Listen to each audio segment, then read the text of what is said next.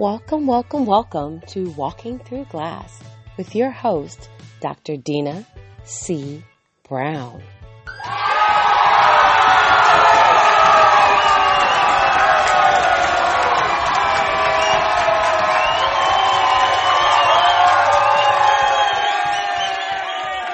Welcome, welcome, welcome to another episode of Walking Through Glass, the podcast.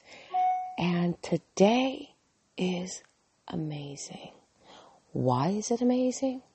Because you are here. I'm your host, Dr. Dina C. Brown, and today, your daily dose of Dr. Vitamin D is all about discovering your limiting beliefs.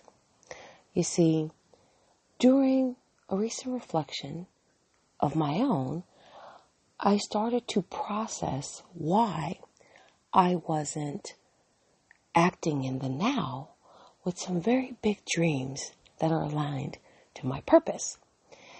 And so when I began to scale through and take a look at the why behind it, I realized that I had some buried limiting beliefs that I didn't even realize were limiting beliefs.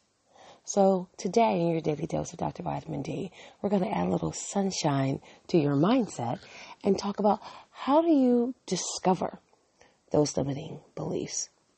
Well, here's one major way to discover that you have some limiting beliefs is that when you're doing something and it gets to be uncomfortable, then you realize that discomfort is a sign that you're doing something that could actually make a difference. And not only make a difference to you, but how you're actually going to add value to others as well. But the big question for many, and even myself, is how do you actually acquire a limiting belief? Where do they actually come from? Well, limiting beliefs come from a variety of sources, which is why we have to be very particular about who we surround ourselves with, who we allow to pour into our life, who we allow to speak to us about the things that we hold most dear. And also, who do we allow to whisper their version of the truth? Because limiting beliefs come from a variety of sources. But here's a few. See if any of these actually sound familiar. Family. You know, our family has always been blank. You fill it in. Or even the fact when you look at your family and you may or may not have had the achievement and the successes in your family than others have. So therefore, other members of your family will tell you why it's way too hard to be blank. That it's too much work to do this, and that no one in your family has ever been. And so what begins to happen is that you actually begin to believe it. And even on the surface, when you tell yourself, oh no, that's not me, that little script was planted in your psyche, and it becomes a part of your limiting beliefs. Friends, you can love them, but sometimes you actually even have to leave them, and you have to maybe love them from a distance. And I say that because oftentimes the people that we love and trust and we hold dear and we hold next to us, they share their own limiting beliefs. So when you're getting ready to share something bold, they may be the first person to tell you why you can't. And if someone is so busy telling you why you can't do something, you need to really evaluate if that's truly a friend or someone that you want to pour into you. So, again, our friends, I'm not saying that they are doing it intentionally, but sometimes they allow their own fears and frustrations and their own situations to cloud their ability to support you and your big, bold dreams. Teachers. Now, as a former high school, middle school, and elementary school principal, and an educator for over 20 years, it pains me and hurts me to say that teachers can also help you develop or plant limiting beliefs.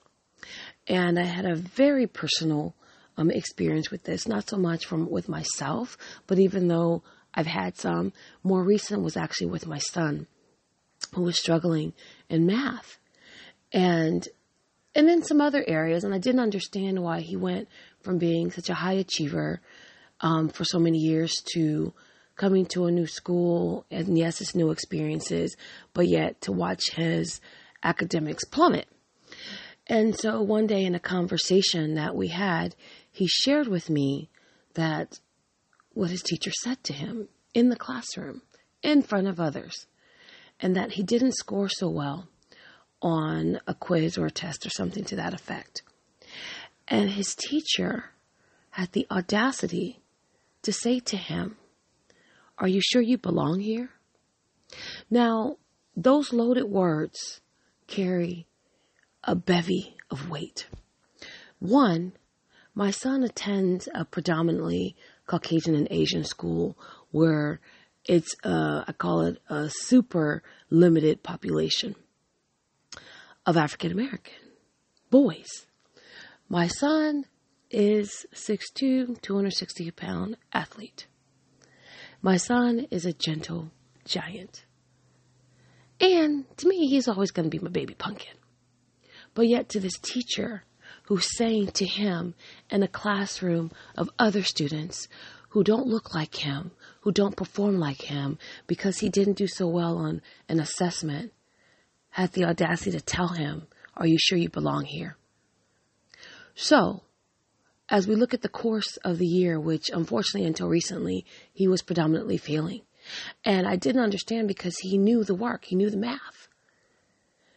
And it wasn't until we began to scale down to what's the core problem, because you know the math, you have an understanding, you can speak to it, you can do it here, but what is happening? Well, what was happening when it came to taking a test? His ability to translate, or he had minor mistakes where he missed a step, and it literally derailed the rest of the work he was doing. Yet, because of the relationship that wasn't established with his teacher, his ability to go to that teacher and say, "Here's where I'm struggling," or to feel safe.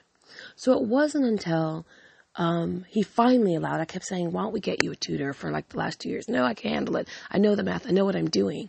But something wasn't translating. So we did get him a tutor that has been phenomenal. And now he's making A's and B's on tests where he was failing before, and A's on exit quizzes, etc.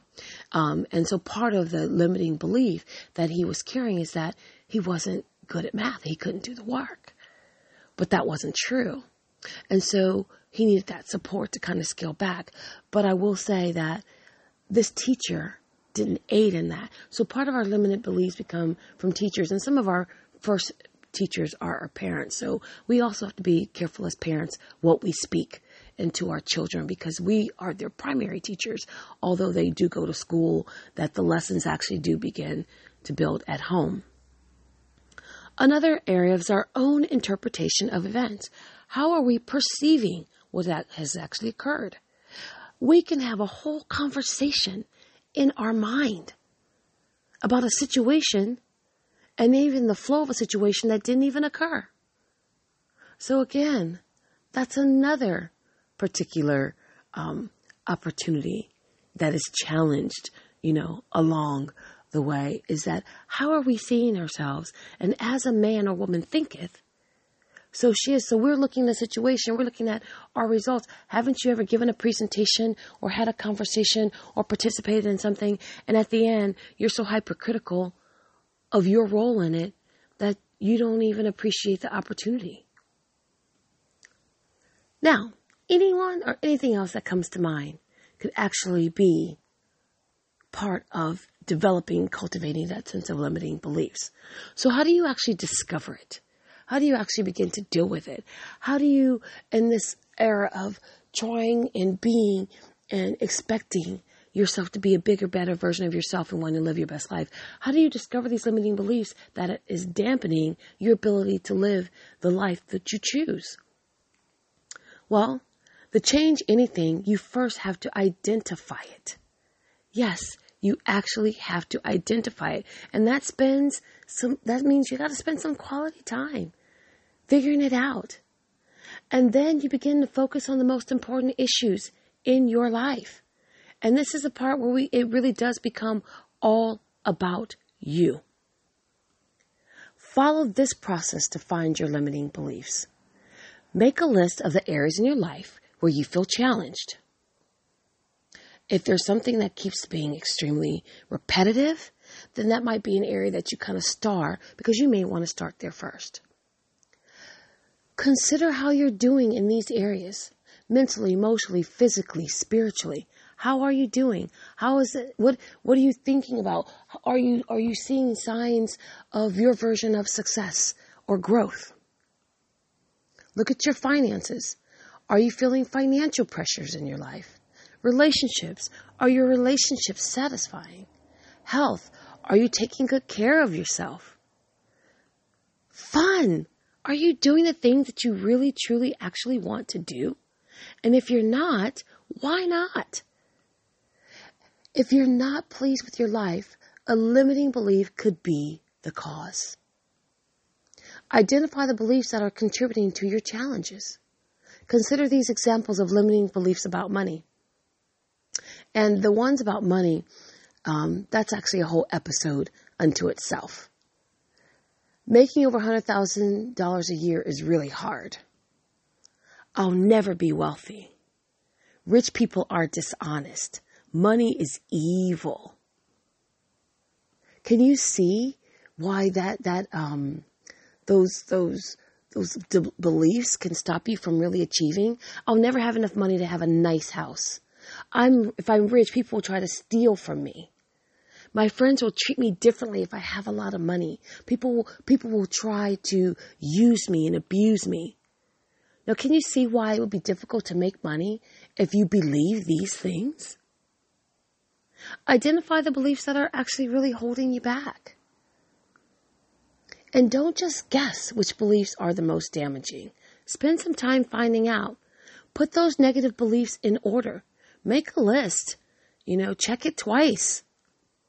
It's time to start dealing with your limiting beliefs. And how can you tell if it's actually false? Obviously, there are some things that are essentially impossible. But it doesn't mean that everything. And it's when you begin to turn the impossible to possibilities. And things that are impossible are not the things that are, obvious. A limiting belief could actually be false if it's not based on an experience. You make up in your mind that this just can't happen. And it's not based on a physical limitation. Look at our paraplegics that actually have done tremendous things in their own Olympics as well as in other places. So it's not just based on physical limitations. The next lesson will teach you how to eliminate a limiting belief. Get started on these tips in this lesson. So your daily dose of Dr. Vitamin D is a little bit something extra because today is our Transformation Tuesday.